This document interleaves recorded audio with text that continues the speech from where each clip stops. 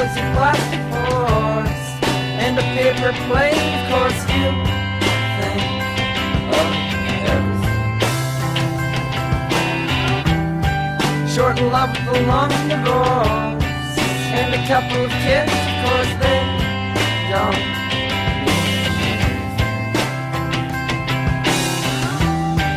Living choice with no class.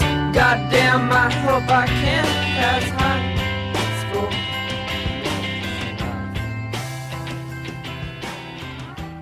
And welcome to the Beyond Green podcast. I believe we're at 23 right now. 23. And it has taken us this long to get the esteemed Corey David into the building. Corey David, say hello. Hey, how's it going? Excellent. So we're doing something a little different this week. Actually, I shouldn't say that, a little different, because we did this about 2 weeks ago with Tim Nash. But this time, what we're doing first, we're gonna give you first the interview. Corey and I are gonna rehash some of the topics, and then we'll be done. I should mention beforehand, however, that was Trailer Trash by Modest Mouse off the top of the show. It was a Corey request. Yep. Yes. Quick rundown on what the viewers will hear, or the listeners will hear, when the full song plays at the end. I don't know, it's just a great song about, sort of twisted relationship or something like that. Maybe not twisted is the right word, but just sort of, just sort of relationship where it's not perfect, but you kind of like it anyways. Something like that. All right. I don't know. So look forward. Tell me how you feel. Yeah, you guys comment, guys. Our comment section is back. That's a huge news. Up and running. Our comment section is up and running again, which we're very stoked about. We are happy that our internet, or that our website is fixed again, so you can now comment. So if you listen to the song and you get a completely different understanding of the song than Corey did, comment and let us know. That's what we need you guys here for. But anyways, so the first is that this is going to be an interview. We're playing an interview. It's with Darren did the interview with the people from Extra Credits. If you aren't familiar with Extra Credits, they are quite a popular YouTube channel. They talk about video games and other types of video games. Why they're important. How they can be used. They have a very interesting talk, which I'm sure in the interview Darren gets to, about education and about how you can use video games to improve the way people learn, improve education. It's very interesting and great.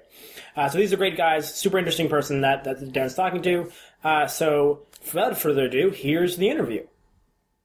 I read Extra Credits, the web show that tries to understand games and game design and what more we can do with games. For my entire life, I have been a game designer. I've worked on games ranging from Farmville to the Call of Duty series, but I've also spent much of my time trying to teach and trying to reach out to the industry and beyond the industry to use the world's first interactive mass media to do something more than just pass time.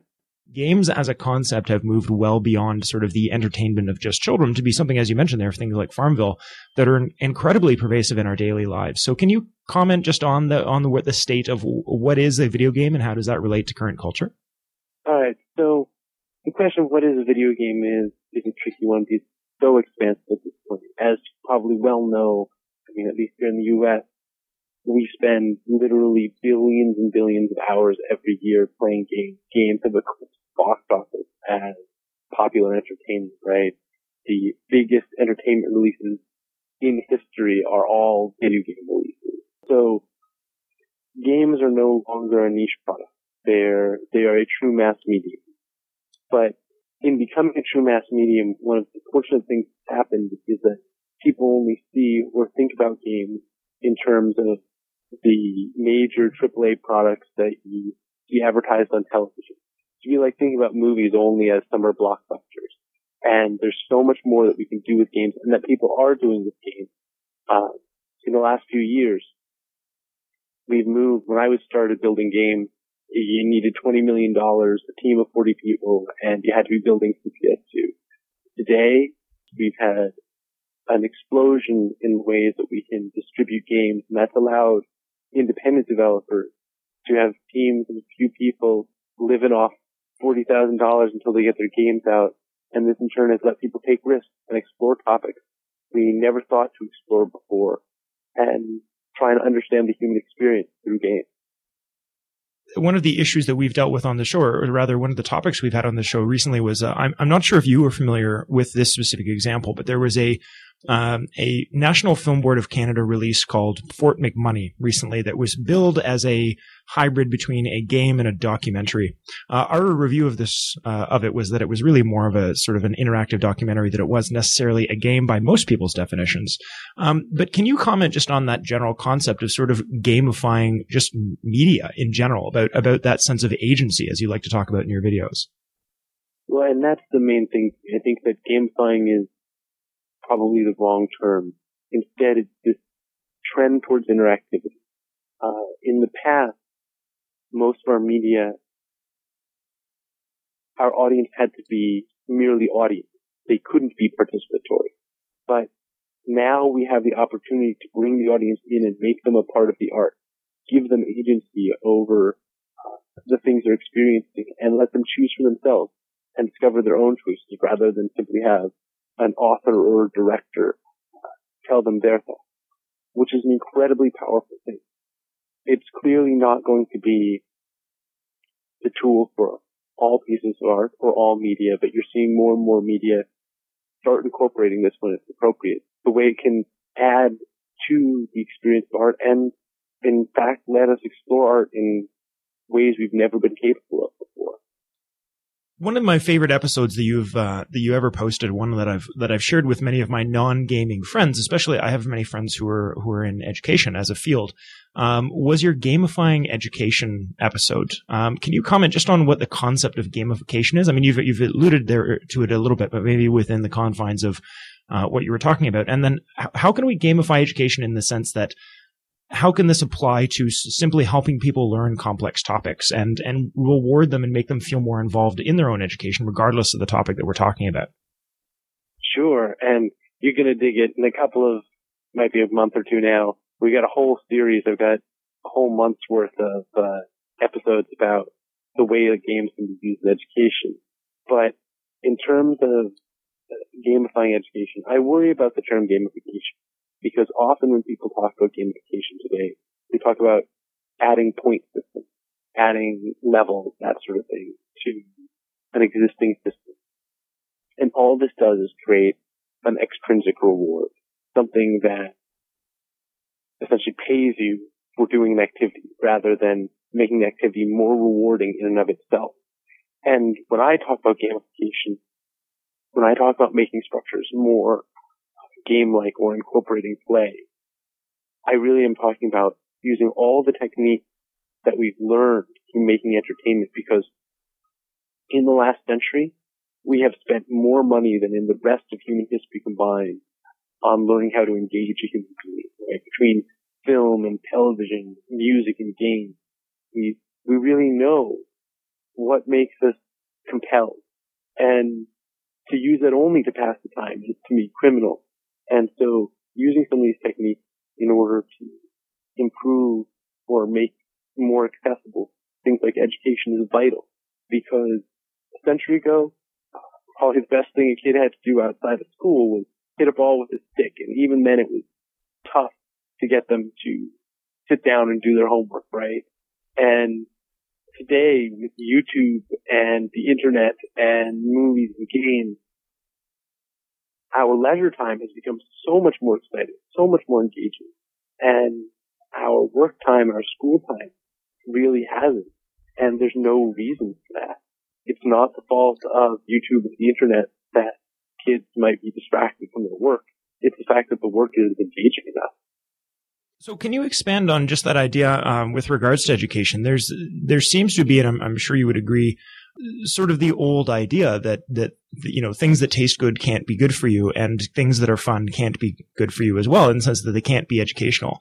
And so a lot of people's attitude is that, you know, if it is entertaining, it's not educational. Can you comment on that relationship between a sense of agency and a sense of entertainment and education as a concept, and just the idea that they're so often seen as opposites rather than complementary? Yeah, to me, I mean, we're stuck in this old Puritan mindset of the fact that everything good has to be bought with suffering. And this to me is an antiquated concept. This is a concept that we need to move past, because really we're leaving ourselves behind. There's so much that we can do in terms of education. There's so much low-hanging fruit. I mean, even before we do things to make things like education vastly more engaging, it's really simple stuff that we've learned from games and movies, right? You saw in that episode me talk about grading. We grade in the wrong direction. You never see a game where you start with 1 million points and just lose points over time. And yet, that's how everybody feels when they walk into a classroom. Most students feel like they start with an A and just, if they really try, they can tread water. But most of the time, just watch themselves fall further and further behind. And instead, if you were just to grade up, if you were to start at 0 and watch yourself make progress continuously, we have scientific evidence, right? We have psychological studies which show that humans are more effective when they're watching themselves make progress rather than watching themselves fall behind. And so with relation to sort of more specific environmental type topics, I wouldn't expect you to be an expert on climate change any more than I would hope you expect me to be an expert in your degree on video games. But with an understanding of sort of super complex topics, where they can be very science heavy, they can be naturally very unintuitive in a lot of senses, but things that have very tangible and immediate real need for our society to deal with these things. Do you think that potentially games or gamifying or gamified concepts could be a way, and maybe do you have any suggestions specifically maybe about how these sorts of things can be used to not only educate people about complex topics, but also to give them that sense of agency, like they can actually contribute something to a solution? Well, there are two questions there, which I really want to go over. Basically, let's start with this idea of gamifying complex topics, or at least playing through complex topics. There is a game called Fate of the World, which is a game about specifically global warming, and you're sort of placed in charge of an agency, a global agency, to deal with this ever-increasing threat to our world. And I often show it to, when I get time, I try and teach classes at one of the local universities. And I show it to my students. And each year I see this incredible moment, this incredible learning moment where the students go in and they try and convert the economy to electric cars. And because we've all heard electric cars are great, right? They reduce our carbon emissions, all this stuff. And then they have this moment where they are so confused because their carbon emissions haven't declined anywhere near what they are thought they were going to. And then they dig in and they look through all the data that the game presents them, and they figure out that it's because they're still using coal-burning power plants, right? And when you put that much more power, energy strain on the energy grid, and you're still using coal-burning plants, well then you haven't solved that problem. And so understanding these interlocking complexities is something that games are great for. They give you this eye-opening moment because they allow for exploration. They allow for discovery in a way that just a lecture or a textbook never can. And beyond that, they allow you to explore these problems in whatever fashion you decide. They allow for trial and they allow for failure, right? The consequences of global warming are in many ways more visible in a game, in a place where you're invested in trying to save the world, than they can ever be in a textbook, as tragic as it is, that talks about our real world. You might even say it's an extension between, the difference between reading about the U.S. and Britain's Canada, of course, as well. But with history, with slavery, it's one thing to read about it, and it's another thing to go to a museum and see all the artifacts and see all that other those are the things that everybody sort of recognizes that unfortunately due to financial constraints we can't always do that, but that when it is possible that has a far bigger effect on allowing people to actually conceptualize the things we're talking about. And I think you and I would agree in the sense that this is a way to go potentially, not necessarily in a directly straight line better way, but in a potentially even more impactful way than that, because it actually involves you directly with the material, and you get to try out, well, what would happen if we do this, or what would happen if we do that? Yeah, no question. And beyond that, you had asked about what is the possibility for getting more people involved in solving some of these problems. I don't know if you've seen any of the citizen science games like Folded, but there's a whole host of games which directly present the average person, you and me, citizens, with problems that are that the scientific community is trying to solve. And one of the issues that we have now in many scientific endeavors is that we're actually capable of taking in enormous amounts of data, enough data that will grant us the ability to really address some of these issues. And yet, we do not have enough trained people to look at this data in order to actually assess it and make any sense of it. And so, for example, there's a game called Folded. Folded's a game about protein folding. And protein folding really ends up just being a spatial puzzle. Something that computers are not very good at processing, but it's a spatial puzzle. It's an interesting, way to manipulate an object, right? And so this game, by its nature as a game, was able to train people relatively simply to understand these protein folding problems. And in the past, the only people who were trained enough to do it, to really look at these protein folding problems, I mean, there were maybe a few thousand in the U.S., and their time was incredibly expensive. And by making it engaging and presenting simple training, they got tens and tens of thousands of people to look at these and do these problems. And within a few months, they had cracked a protein folding problem, one of the key problems regarding the AIDS virus that had stumped scientists for a decade. So there's immense power in what we do. And for example, another one is malaria.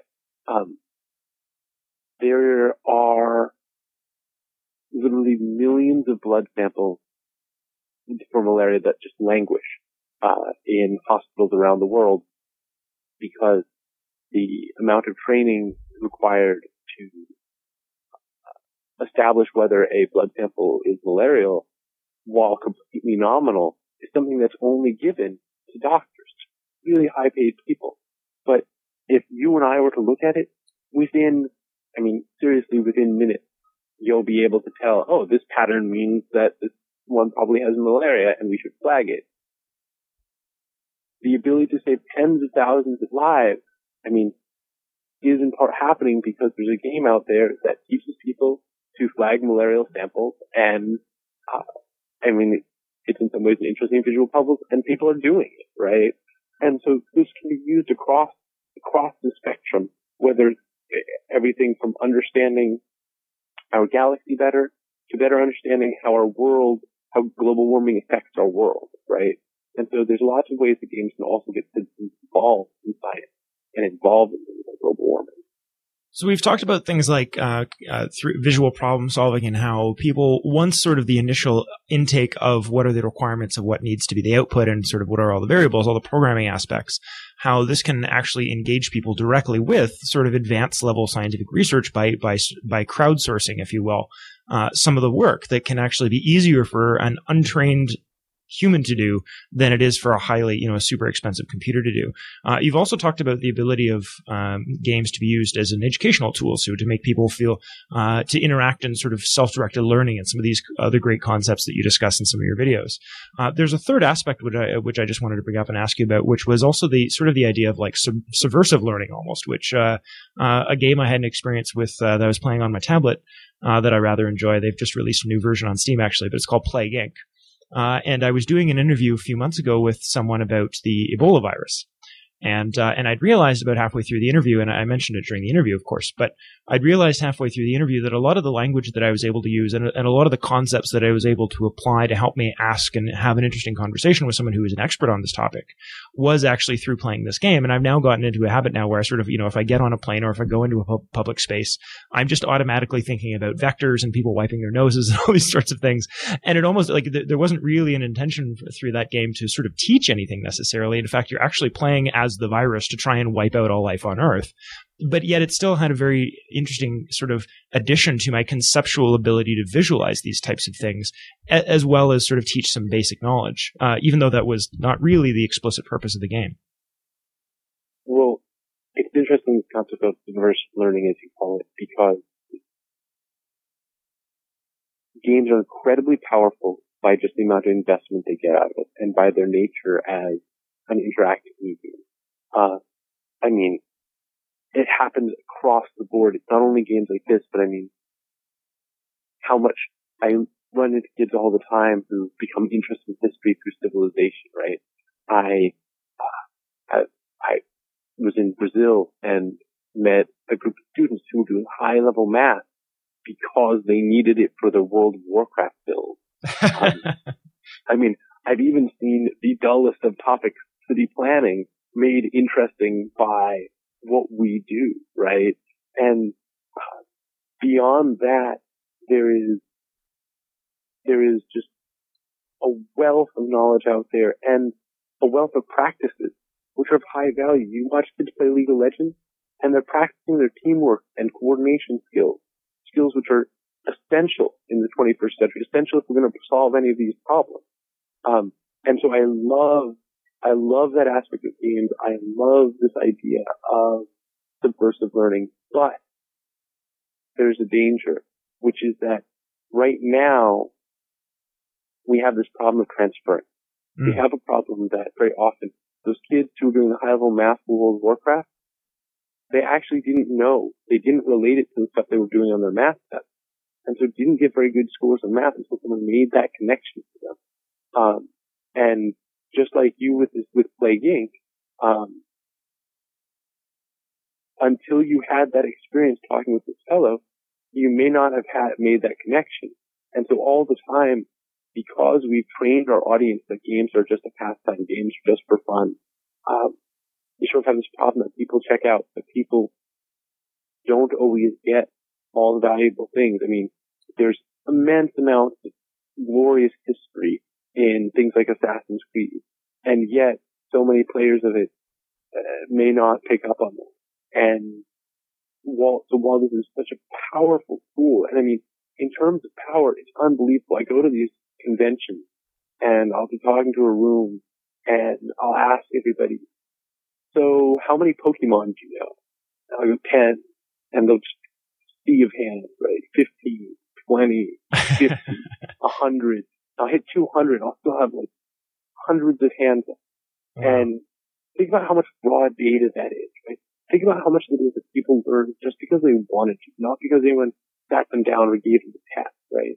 I mean, it's the same with anything that has that level of entertainment, whether it be knowing all the stats for a sports team or knowing the activities of your favorite movie stars, right? Because when we're engaged, we learn voluntarily so much faster and so much more, and we retain so much more. But because of this bias against entertainment, against the things which are enjoyable, we have this problem that a lot of the time people don't make the connection between things they learn in the game transferring to the real world. And so while I think it's an incredible and powerful part of games, I think it's one of the things that we have to understand and work on as an industry, how to achieve that transference better in order for it to reach its maximum potential. Do you think there's any sort of obligation on behalf of designers to be investing some of these concepts into games, or is this sort of the realm of educational activists like yourself, if you would phrase yourself that way? There's always a place for the summer blockbuster, right? I would never say that I want to get rid of or say that everyone has an obligation to make sure that every product has something that... Well, that's not true. I guess I would say that every product should have something of redeeming value, right? Even all the best summer blockbusters do have something they teach us about our best personal characters, even if it's just in the lightest, silliest ways, right? And so, yeah, I would never want to get rid of our most entertaining entertainment, right? I don't think that should ever be our goal, but I do think that as an industry, as a whole, for too long we've been hiding behind the field of we're just making games. We make a product for kids, right? It's time that we really do step up to the responsibility of looking into and taking risks on some of these more valuable things, on the things that lead you to something when you turn off the machine and get up off the couch. So there's just a couple of things left I'd like to ask you about. Thank you very, very, very much for your time today. But specifically, there's two things left that I'd really like to touch on. One of them you mentioned a moment ago, which was the whole massive culture around games like World of Warcraft. There are, it's something that people who aren't into that sort of thing very readily sort of scoff. But at the same point, I mean, there's millions and millions of players who play these games. The ones that World of Warcraft fit into is for people who aren't gamers are generally referred to as MMORPGs or massively multiplayer online role-playing games. What the thing I wanted to ask you about with that was that we have we're quickly sort of the boundaries between countries as far as social culture have been globalizing very rapidly over the last number of years, particularly in pace with the expansion of both global trade, but also global media and global entertainment and information sharing. Do you think that in any way these sorts of cultures, because you don't necessarily know where somebody's logging in from, you don't necessarily know what their primary language is because you can't hear an accent, you don't know a lot about sort of who they are other than sort of what they choose to be doing, and they might even be doing it through a role-playing scenario where they may be even pretending to be someone other than themselves in a way. In what way, if at all, do you think that these sorts of games that have a very heavy emphasis on social culture and about community within these digital lands have contributed to sort of the globalization of culture in general and breaking down some of these social barriers? For that, I'll give you a story of this young woman who came up to me at one of the conventions, and she told me the story about her time with World of Warcraft. She was in college, and all she wanted to do was go to her classes and come back and play her game. And she wasn't very aware of anything outside the U.S. or about world events in general. And so she was playing, and she had reached the highest level and was playing with the guild, and they'd go raid regularly. And then one of her guildmates just stopped showing up to the raid. And he wasn't there for a week, and then 2 weeks, and then 3. And then she started looking into it. And she tried to find out who he was and talked to everybody who had known him. And he was actually living in Baghdad. And he got hit in one of the strikes. And this got her involved first in things about our conflict in the Middle East, heavily involved. And then when she walked up to me just a few years later, and she was actually running a campaign for one of her senators. And so I think that having these shared experiences and understanding that we're all just people, right? That across the globe we have more similarities than differences is a powerful thing.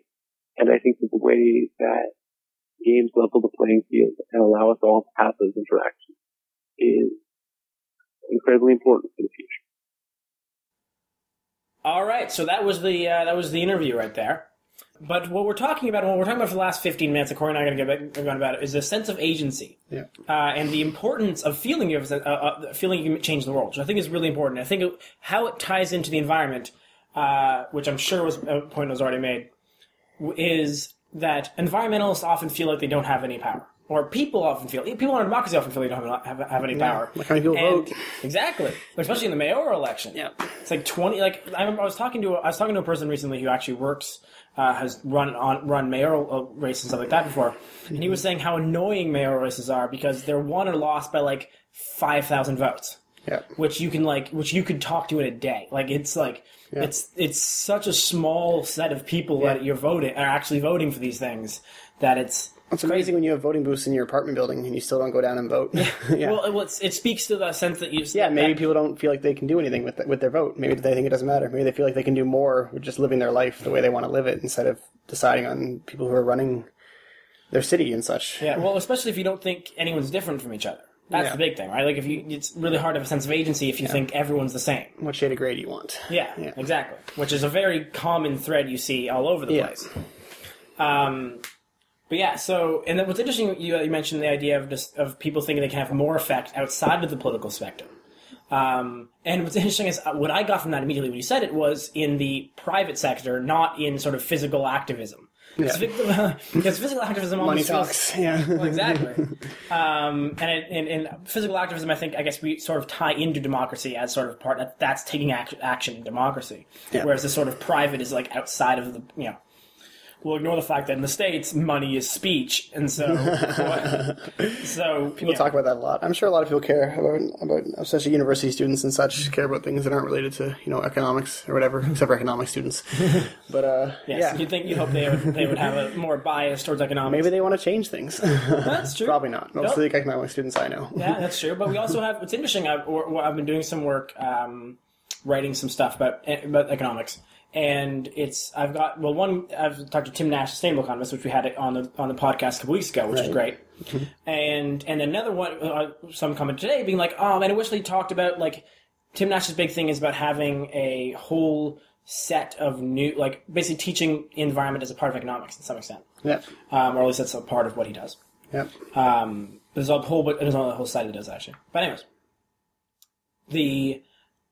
what's interesting is that people often think that they have more agency within private spheres than they do public.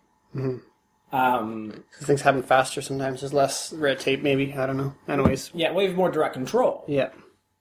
So there's that sort of action. And I think that a big part of our society, I'm sure a big part of what we're always trying to figure out is how to make more people, like basically how to make people feel like they have agency. Like, how can I convince you, Corey, that you feel, how to make them know that they have agency. Yes. Make them not just feel it, but just actually have them see results of their agency. Things that they want to happen that should be made to happen or whatever. As long as it's within reason, I guess. I don't know. Yeah. Well, that's the thing, right? Do you know about the tragedy of the commons or whatever? I don't know. It was an economist that wrote that or whatever, or talked about that.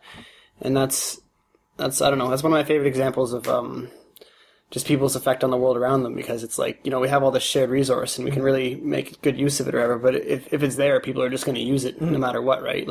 If you want to protect it and you're like, well, then I won't use so much of it, then someone else is just going to come and use it anyways. So then it's just like, well, we might as well use it. Yeah. Well, what's so interesting about that, which I find so funny, is that history actually doesn't agree with that idea.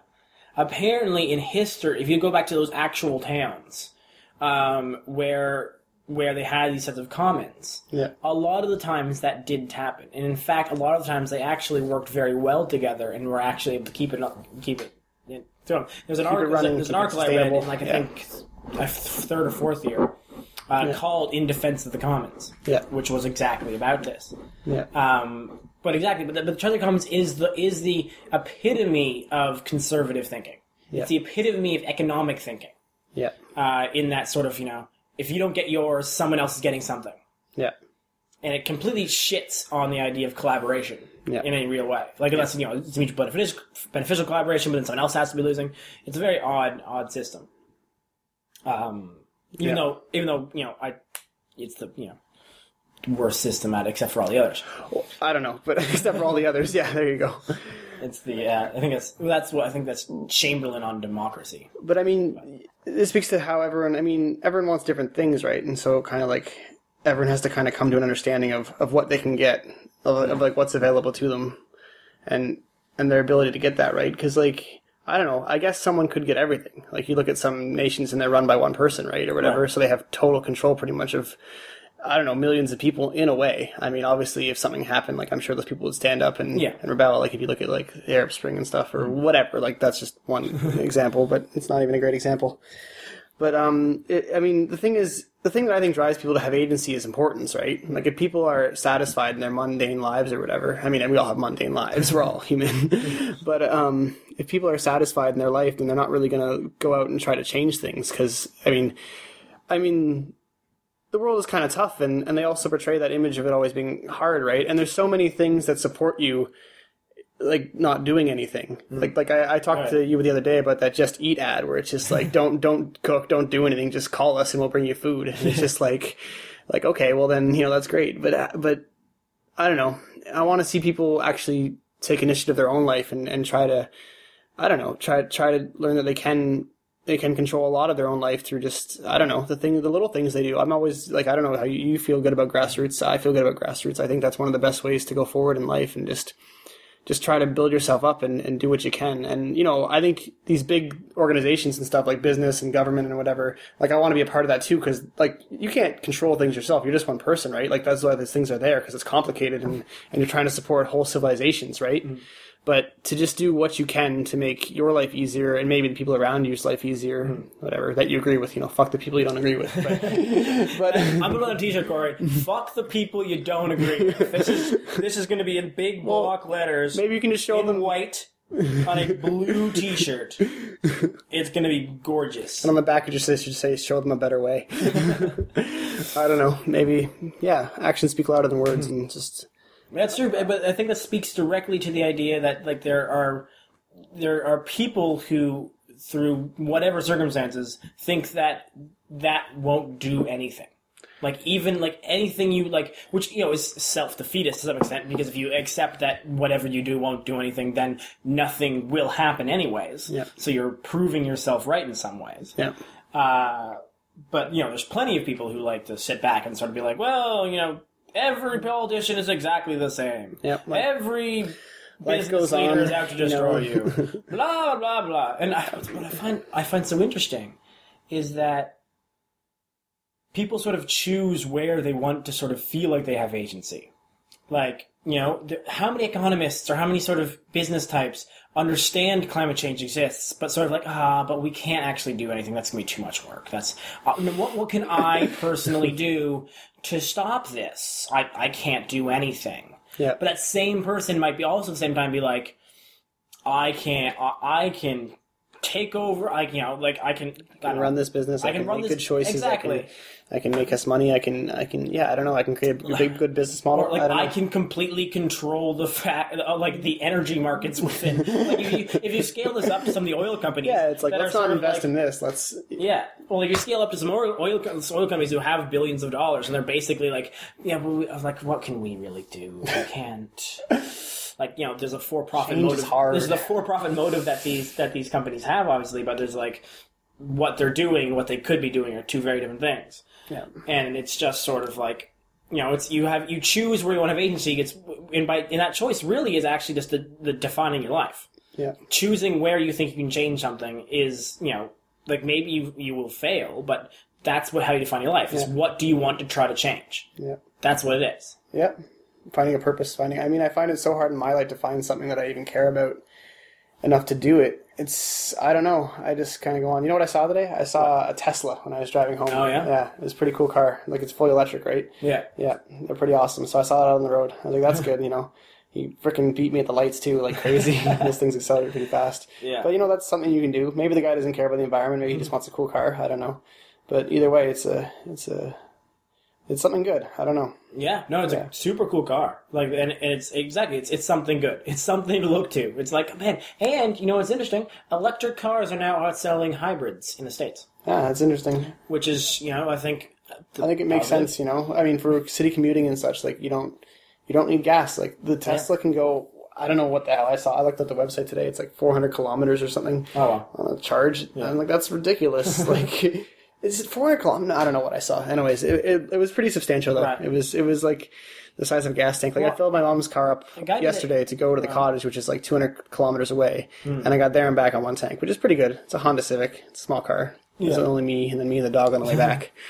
So I don't know, but yeah, doing good things, doing what you. I think the most important thing to do to affect your world is just doing what you think is right and not compromising. I think compromise is the killer, and I think that's what a lot of people do in their lives. That kind of I don't want to say ruins or whatever, but like I don't know. Never settle, Corey. Never settle. Yeah, it's true. I think if you know you don't want it, but you don't know what you're gonna get. I mean, why would you even take it though? Because you don't want it anyways. Like it's just like waste to you. Like I don't know, just it's good for now. It's like you got your whole life to live and you want it. And like I said, I think you should do what you think is right and do what you want. All right. So any final thoughts? We're right around the good time to go. Yeah. So you want to give us some final thoughts there, Corey? I'll say some final thoughts and then we'll play us. How's that? All right. Sounds good. Sorry. Just I like to think about like the only thing you control in your own life is yourself, right? I mean, like you could say you could control other people and stuff like that, but you really can't. And if you are, you're being an asshole. Like if you want to manipulate people and do that kind of thing, you're just being a jerk. And so the only thing that you can really control in your life is yourself, And then through that you can really change a lot of the things around you. You can inspire people you can get people to hate you or whatever. But I mean you can do both those things. That's very accurate. Yeah. But I mean trying to control everything else like is just futile. Like I remember just thinking when I was a teenager and just like being in a relationship and just kind of like wanting to control that relationship and just wanting things to be my way or whatever, and it just led to a lot of like miserable times. And so now I just try to worry about myself and I don't know. I don't think I am changing the world in any great way, but I just think that my world, the world I have is, the one I want or the one I want enough for now, whatever. I don't know. I don't know anything. I just talk. Well, that was but those are my thoughts. Yeah. There we go. I don't know anything, man. That should really be how we sign off every single one of these talks, which is, I don't know anything. I just talk. Yeah. But that's what I think. It's perfect. It's literally all we do here. I don't want to speak for Darren, so maybe Darren thinks he does know something.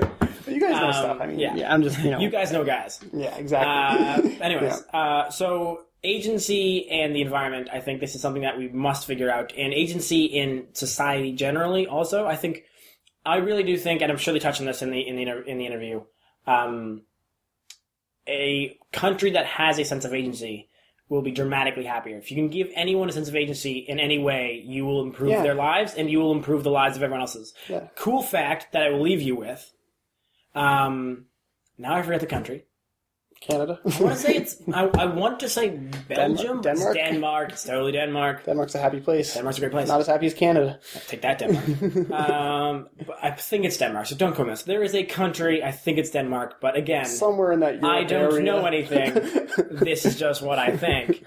There is a country in that area, which any corporation has to have 1/3 of its board members, like that control it, be employees of that corporation. Like a middle management of corporations. That's a way to give people agency. That's a way to pay for people's lives. Representation. Yeah. I don't know how this is anything we just said there tied into the route we heard earlier. But anyways, this is going to be Trailer Trash by Monosaurus to play us out. Thanks for being here, Corey. Yep. Thanks for having me. Have a good one, everyone. Thanks. Living trailers with no class. Goddamn, I hope I can pass high school.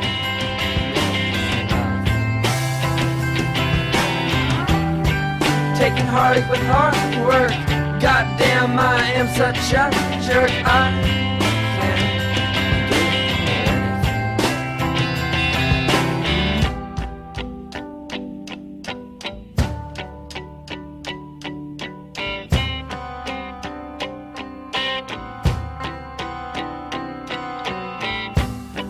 and I shot that you're all fake.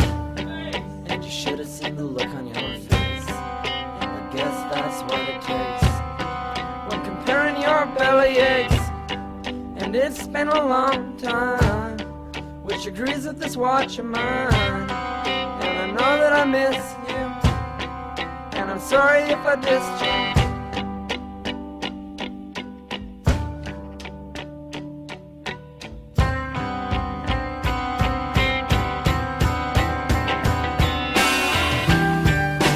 Snowflakes and plastic floors and a paper plate, of course.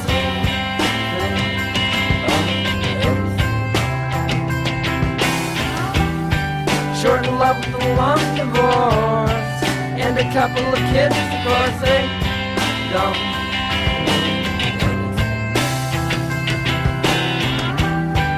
Living trolleys with no class. Goddamn, I hope I can pass high school.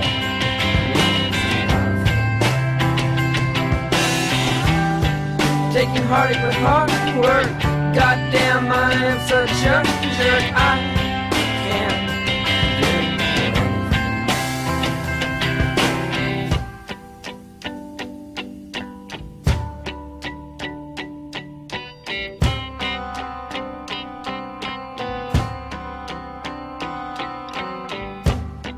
And I shout that you're all fake, and you should have seen the look on your face. And I guess that's what it takes when comparing your belly aches. And it's been a long time, which agrees with this watch of mine. And I guess that I miss you, and I'm sorry if I dissed you.